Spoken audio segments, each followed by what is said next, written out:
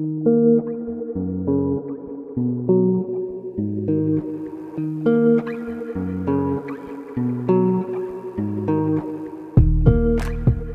to Bitch Talk. Booze interview straight from the heart of San Francisco. Actually, this time it's straight from the heart of the Fairmont Hotel, where they've basically barfed out Christmas in their lobby. Smells good. Yeah, I mean, it's a giant gingerbread house that you walk into, and you're not supposed to eat it.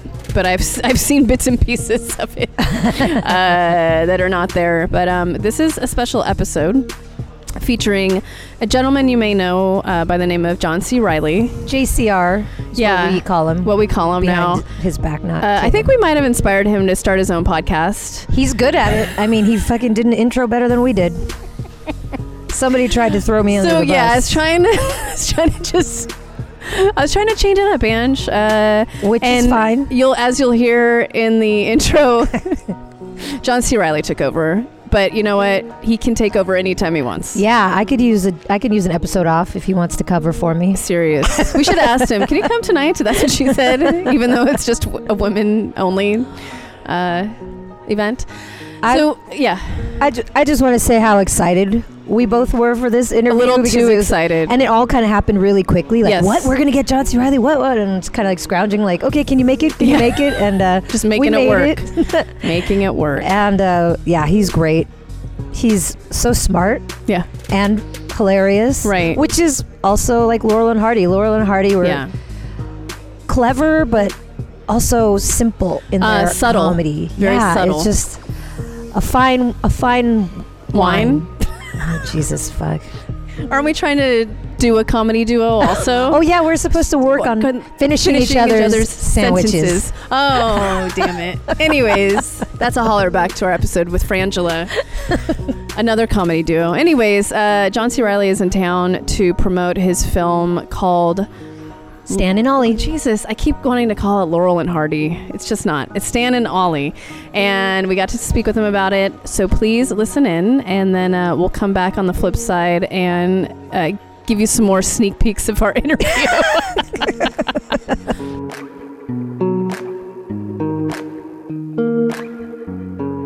Go ahead. What's happening? A lot with you. Welcome to the John C. Reilly podcast. I'm your host, John C. Reilly. I'm here today with Angela and Aaron. Also known as? I hope you're working out, or you're walking the dog. Or riding public transportation. Or riding public transportation, or doing some other thing that's more worthwhile than just listening to John C. Reilly talk about himself. on the Bitch Talk podcast. We got to see you last night, so I kind of have a little bit of a cheat sheet. Okay, so I've already given all the answers you're going to get. Well, I wasn't there, so if I repeat, it has nothing to do with it. Yeah. I did a long Q&A last night. I liked the Q&A. It was fun. I was afraid that you were going to fall off your chair, though, when you were kind of rocking back and forth. Oh, no. But you were fine. You were totally fine. Not my first day at the rodeo. Watch this. All right, John C. Reilly, please, not on this podcast, please. We're not licensed. We don't have insurance. We don't have insurance. That was amazing, though. Thank you. Now we're awake. You're in a film called Stan and Ollie, and you play Oliver Hardy. And you talked a lot yesterday about the fat suit, and that's the big thing. But you talked in depth about being a part of really crafting the suit and it being, the right kind of fat suit. Mm-hmm. Are you involved that much in every character that you play? Yeah. I mean, I've never played a character that wore a fat suit before. Oh, it's first time. Although I had a little bit of a paunch, an artificial paunch in The Aviator. Mm-hmm. But I mean, I'm as involved in every aspect of the filmmaking as the people who were making the movie want me to be. Mm-hmm. Especially the clothes, because that is the clothes and the shoes and all that. That's really when you start making the first hard choices about a character. And so they involved me early on in the process because the fat suit was another extension of kind of like a costume fitting, normally it's like, what kind of clothes do you think your character wears? And in this case, it was, what shape do you think your character's body is? What baby shape does the body during this decade of his life? Well, his nickname was Babe. Yeah. From the time he was little all the way through his whole life. Everyone called him Babe that knew him. And it's because he looked like a fat little baby from the time he was a fat little baby to the time he died, you know.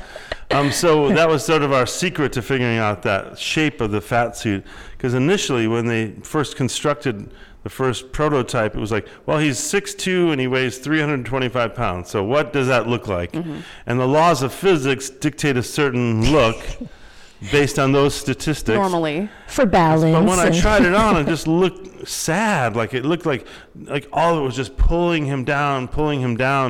And I was like, guys, this is not how he appeared. Even though these numbers are technically right, he carried himself with such poise and such grace, and he was always moving against that weight as opposed to surrendering to it. So, I went back and thought they called him Babe for a reason, and then the reason was he looked like a fat little baby. So then I started sending pictures of fat little babies to the people who were designing the fat suits. Like, this is what it has to look like. It's like a buoyancy about it, like more, a happy sort of. It's more like the weight is packed on all over, and it stays in the place where it is, as opposed to gravity pulling it all down to your stomach, you know? Mm-hmm. So that's when we sorted out what the body should be like, and then we could get into the whole long process of all the clothes were custom made because I was so big. We had a lot of work to do. So it's an interesting part of the process. It was like an extension of the costume design in a way. But it's funny you mentioned the fat suit was the big thing and the makeup is the big thing. Like, to people outside of me, I understand that. But to me, that was just a given. Yeah, like, this is the size I am. This is the way I look when I look in the mirror. But you're not looking in the mirror all the time when you're playing a character. You're looking out, you know. So I was looking out from this kind of full body mask, but inside it was me, you know.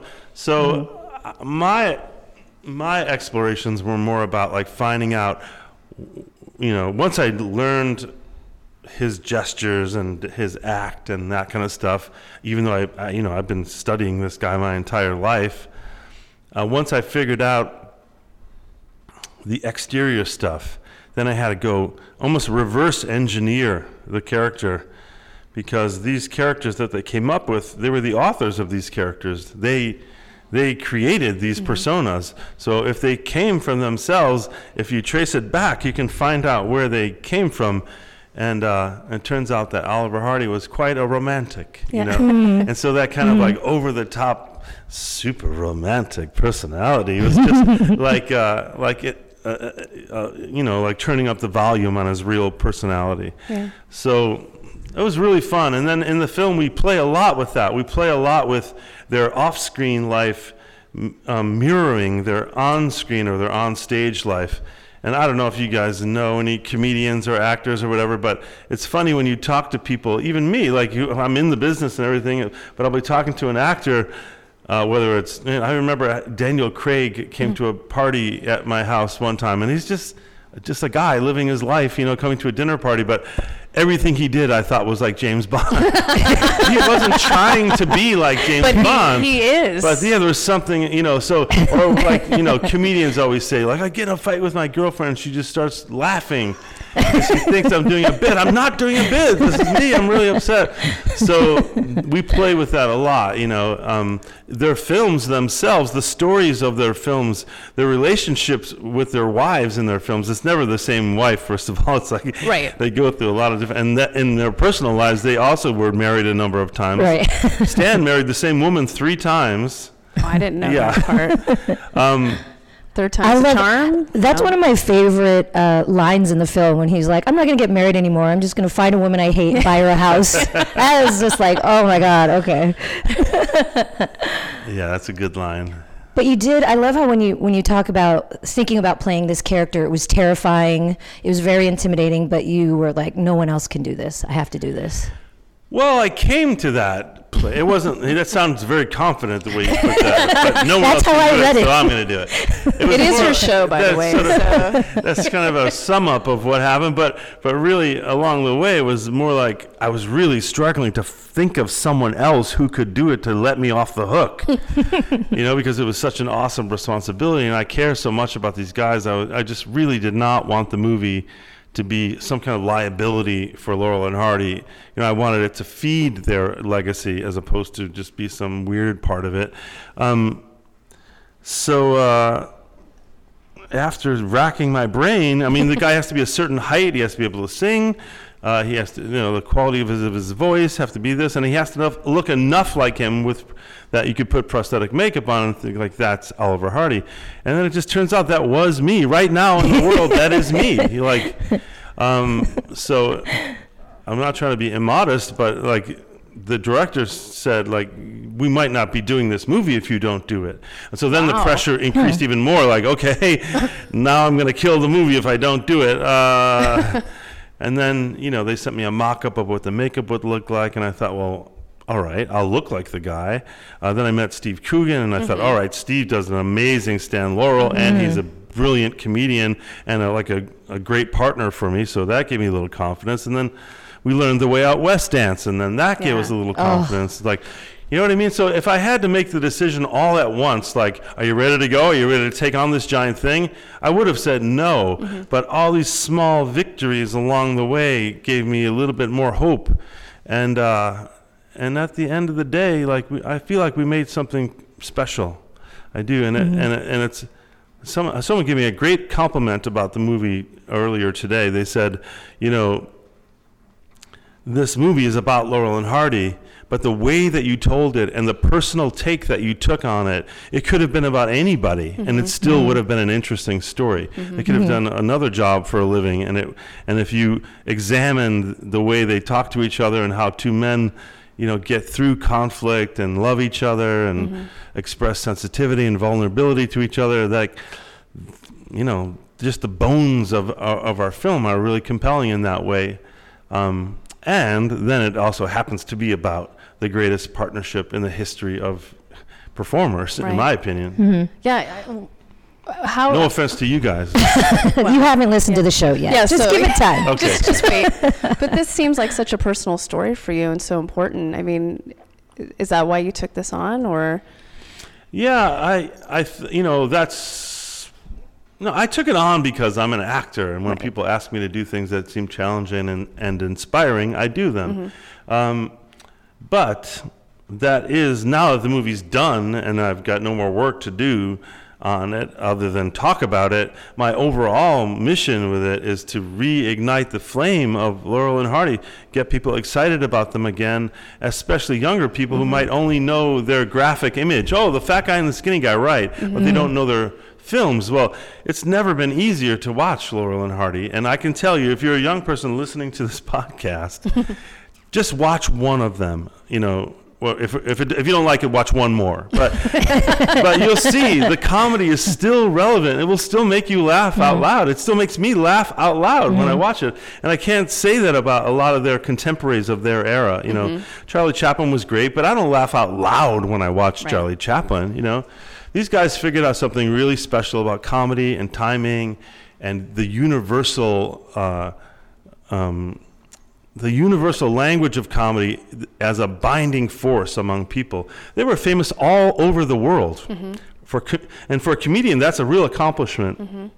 Because I know from making movies with, say, Will Ferrell, whatever, we take them over to Europe, and certain countries it's a harder sell than other countries because culturally they're just different. They don't, so a lot of that humor in that movie is based on contemporary references and a contemporary look at American life. But Laurel and Hardy, they brought their movies to Italy, to Germany, to Brazil, and every single place where they went, those people thought they were theirs because what they were expressing, the jokes they were making, were just applied to everybody. Right. You didn't have to be from America. Stan wasn't from America. So that's a real accomplishment to be able to put a bunch of people in a room, and regardless of their skin color, their religion, their political party, their language, and I'll tell you something interesting about that. But despite all those differences in their audience, they united people. They still unite people. And this is not an easy time in the world when they were doing these movies. It was in the middle of the Great Depression, and fascism was about to happen. Adolf Hitler stole Charlie Chaplin and Oliver Hardy's mustache. Right. I think deliberately, but so it's just not. It's just to point out that it wasn't some rosy time in the world when these guys were making this beautiful humanist comedy. It was a really tough time in the world. But what I wanted to say about foreign languages was they would do versions of their movies. It's really hard to find them now because a lot of these prints have disappeared. But they would, while they're doing, say Way Out West or whatever, they would be like, all right, boys, we're going to do one in German now. And they would hold up cue cards with their dialogue written phonetically in German. Wow. And then all of a sudden, because what's another thing that set them apart from their contemporaries, when talkies started happening after the silent era, a lot of people were just like jabber, jabber, jabber, jabber, jabber, wall-to-wall dialogue in their movies. They couldn't talk enough because it was so exciting to be able to talk in movies. Right. Laurel and Hardy were like, hold on. We were doing something really well before this talkie thing happened, so let's take it easy. And so a lot of their films are still silent, even into the talkie era. They were deliberately. So then, when they speak, you're really waiting for what they're going to say. And because of the small amount of dialogue, for the most part, they were able to do this thing of making versions of their movies not only with not with subtitles, but with them actually speaking the language. That's so the amazing. people like in Italy clue. and in South America, it was like they thought Stan and Ollie were theirs. When they watched them, that's why they were so popular internationally. They thought they were theirs, and I think there's something, and I felt that way growing up. But the first time I saw them, I was like, those guys, they're doing it for me, And they had this wonderful eternal quality. It was almost like salt and pepper, or fat and skinny, light and shadow. Yep. Stan and Ollie, yin yang. Like they were the embodiment of an eternal truth, and they didn't change. They kept the same costumes. Supporting characters would come in and out of their lives just like they did in their real lives. Many marriages and different episodes and stuff. But there's this consistency and this eternal universality to these characters that they created. And there's something really compelling about that. Like when I was a little kid and I first saw them on TV, I just thought, like, who are these guys? Well, they've always been here. They have that quality to them, Anyway, A comfort, yeah. blah, blah, blah. No, it's fascinating. No, what I love about the approach in this film is you didn't set out to make a chronological. This is where they were born. This is how they met. It's sort I of have a special constriction in my career in that way. I made Walk Hard. Which I remember. means that I got a lot of nerve making a biopic after making fun of biopics so much. But we did something that was like I'm glad you point that out because it's not your typical. Jake Kasdan, who directed Walk Hard, said the funny thing about biopics is every time a door opens, it's a new era. Right. Literally a door opens, it's like it's the teenage me, it's the 20s me. Yeah. Anyway, this is a really we do flashback a couple times to their earlier lives, but it's really takes place in 1953 on their last theatrical tour of England and Ireland and Scotland, and it was the reason that period of time was so poignant for them is that once you know about their lives and who they were, during their heyday when they're making all those films, they're very different people. They weren't hanging out. They're spending a lot of time together, and they have this miraculous act, this incredible chemistry. But Oliver was going off to play golf and drink and eat great meals and bet on horses. Bet on horses, enjoy the fruits of Hollywood. And Stan would just go back to the editing room after work and keep working, So they didn't really learn to love each other as people until they were forced to be together all the time. And that was these tours, the train rides, the hotels, the backstage. They didn't have the luxury or the opportunity of getting away from each other. So they really had to look at each other and say, like, okay, well, who are you? I've loved you as my partner in this act. And then it's a beautiful thing to see that they came to love each other as human beings. And I think that is kind of what makes our film universal. It's not just about these two guys. It's about these two guys, and at the same time, it's about every friendship, every partnership. Right. You know? Well, I'm and sure coming, you guys have periods of time where you're like, if she does that one more time, what are you but trying then to start here, swallow John? it because you want the podcast to keep Right. going well, right? You don't want to cause ruffles and Right. that. I don't know what you're talking about. We totally get So along. that's what all the I'm happens. time. definitely the Hardy. That's all I'll say. That's true. Can we talk about the physical comedy in this film and the way you guys did like the train station in and outdoors and the bell ringing? I know last night you had said something about you were kind of riffing off of or doing exactly what Oliver and Hardy were doing, or I'm sorry, Laurel and Hardy were doing. Is there anywhere where you just kind of did your own thing, or was it completely exact to what they do? No, actually, it's the opposite. Did I say that? I didn't mean to say that. The first thing that we do in the movie, that Way Out West dance, is really the only time in the movie when we try to replicate what Okay. Laurel and Hardy did, down to the mistakes that they made while they were Right. doing that dance. Because when you watch the film, when you really study it, you're like, oh, somebody missed a beat there and caught up. Interesting. It's like this kind of shambling dance. But then the things like you're mentioning, there's a sequence where we check into a hotel and we play around with the clerk and do all these physical gags, and Stan keeps dropping the bags. All of that had to be rehearsed like a new routine because it wasn't written down anywhere. Even the double door routine that you mentioned that they did in their stage show, people would just say there was this double door routine in their stage show, but there's no script of, 2 steps right, 1 step left, Right.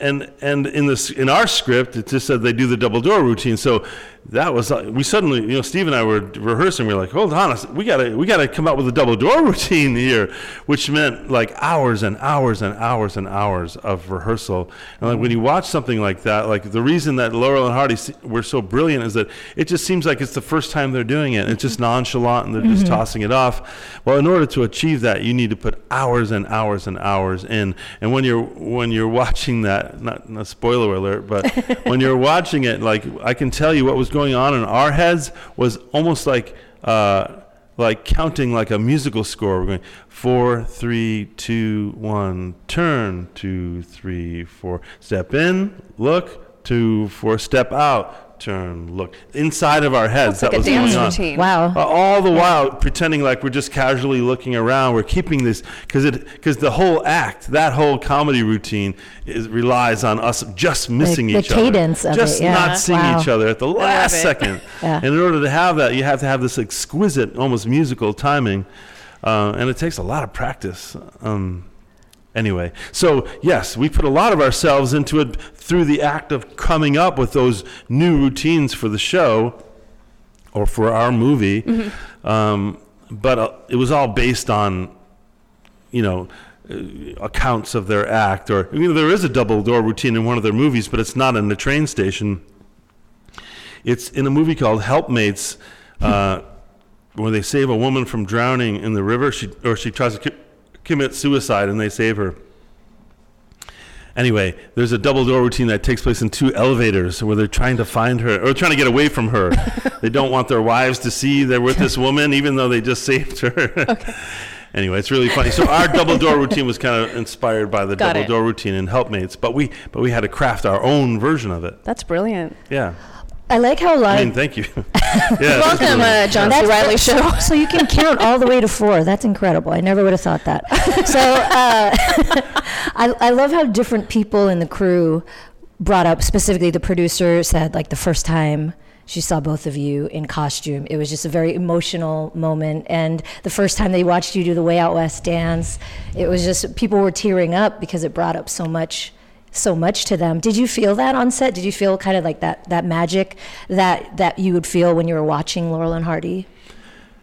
Well, not when I never felt like I was watching Laurel and Hardy because I was there in the midst of it. But I know what you mean about people having these reactions to us. It's like they came back to life. Like, if you love Laurel and Hardy, there were a bunch of guys that came from the Sons of the Desert, which is the worldwide fan club of Laurel and Hardy. They were there, and they were just, they're pinching themselves. They just couldn't believe what they were seeing. Wait, what was the question again? Well, a lot of different people in the crew said first time they watched you do the Way Out West dance and come out in full costume, it was just kind of like this magical moment. It kind of brought tears to their eyes. Right. So when we did that double door routine, I had this total emotional breakdown moment. Because all along the way of preparing to make the movie and doing the different scenes in the movie, you're just kind of like fingers crossed. I hope I'm doing this right. Because you convince yourself that you're doing a good job because you have to stay positive and stay confident. But in the back of your mind, you're like, are we even close to getting this right? Of course the director's going to say, hey, great job, because he needs to keep you confident. But in the back of your mind, you're like kind of doubting it, right? So we do that double door routine, and we had hundreds of extras coming into those theaters. We shot all over England in these different theaters, and we'd have these hundreds of extras come in, and they don't know us, or they might have heard of me and Steve, but they don't know what they're going to see. They're just told, report at 6 a.m., sit in this theater in costume. And so we would perform for them, and these extras had not seen the act before. And so we doing this double door routine, and I'm catching glimpses of the audience while we're doing it, and there's just this beaming with joy. People just they can't believe what they're seeing, and they're laughing, and they're like, we're getting them with the timing and the jokes, and I walked off stage, and I lost it, because I thought we are doing it. We're doing what they did. We're bringing that same joy to people through these same simple gags that we've worked really hard on, but we're bringing that same joy in the same way that they did. And that was really overwhelming, because that felt like I am carrying something into the future for these guys. Yeah. It was really moving. Oh, well, on that note, on that note, we have to wrap this up. But thank you so much for being on Bitch Talk. Yeah, my pleasure. Or we should thank you for allowing us on the John show. C. Reilly. I thought it was about dogs at first when I heard the bit. I mean, we could talk about our dogs, but that's like a different show dog forum. That'll be the next iteration of the show. You guys weren't bitchy at all, by the way. We can talk a lot. We can be Once bitchy I if leave, you you're want. gonna be really bitchy about me. Yeah, when Exactly. we're in our studio drinking whiskey, it can get bitchy. That's when it gets Next bitchy. time you come on, you're invited. All right. If you partake. But also, you're in so many films this year. You're in 4 films. I just saw Sisters Brothers. It's incredible, but you're thank so you. busy and you're so talented, and it's just been an honor to talk with you. Thank It's you. really nice Yeah. of you. Thank you. We'll be bitchy next time. Me too. Cool.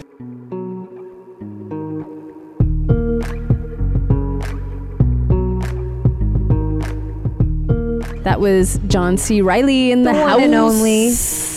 Best friend of the show. Yeah. He's going to listen to an episode one day and be like, they're One fucking day. brilliant. When he gets a new dog, maybe. And he's going to play me in the biopic. Yeah, get ready for that, He's going to have to wear a JCR. shrink suit for that one. He'll have to get on his knees. Oh, whoa. You That's took not it what there. that Anyway, meant. moving on. To be shorter. But he almost fell out of his chair. He literally. I don't know.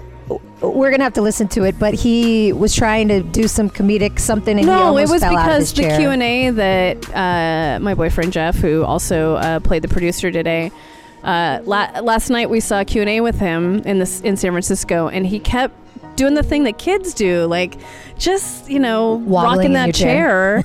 and I thought he was going to fall. There's a few times I was like, whoa, whoa, whoa, whoa. And then today he was like, no, I'm totally fine when I mentioned it. And then he went back and then he almost fell. So yeah, that happened. That was amazing. That helped calm us. I think we were a little nervous, excited nerves. I had to use the restroom right before, so it Nervous was rough. shit. My Hashtag. nervous shit. Inspired by John C. Reilly. Anyways, that was him. Please go support his film. It's called Stan and Ollie. Opens up January 11th in the Bay Area. And I think that they're really trying to get an Oscar nomination for this film. So I'll cross my fingers for him. He played an incredible Oliver Hardy and very heartfelt. And Stephen Coogan was great too. So. I'm not going to ask if you teared up. I'm just assuming you did, but I did. Yeah, of course. It's a friendship movie. It's It a is. duo movie.